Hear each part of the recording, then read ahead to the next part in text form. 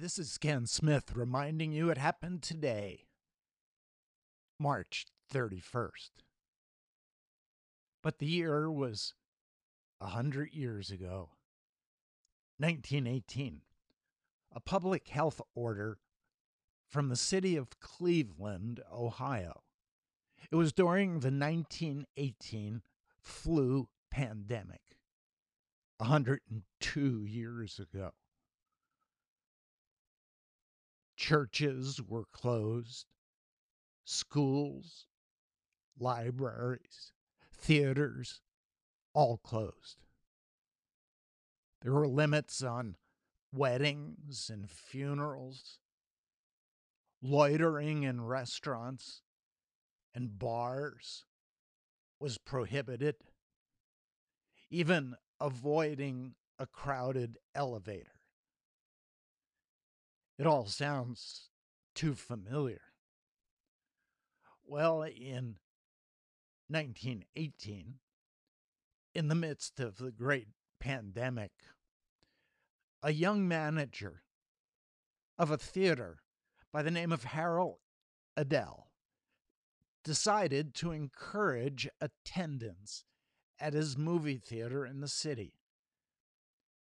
He was featuring the movie, a new one by Charlie Chaplin, called Shoulder Arms.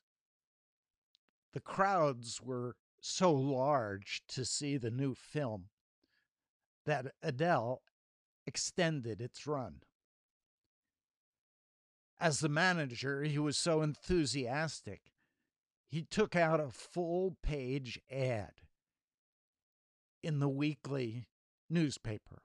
While other theaters had been shunned, he wanted to congratulate patrons who attended with this quote: "To patrons who take their lives in their hands to see this movie."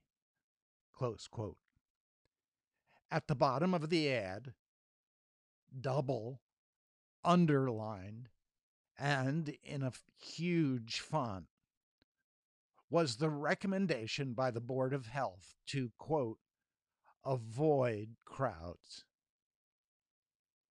Edel's ad continued.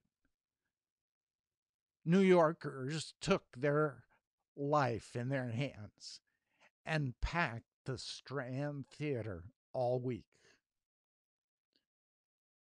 Unfortunately, Edel, who took out the ad, the manager of the theater, never got to see that ad in print.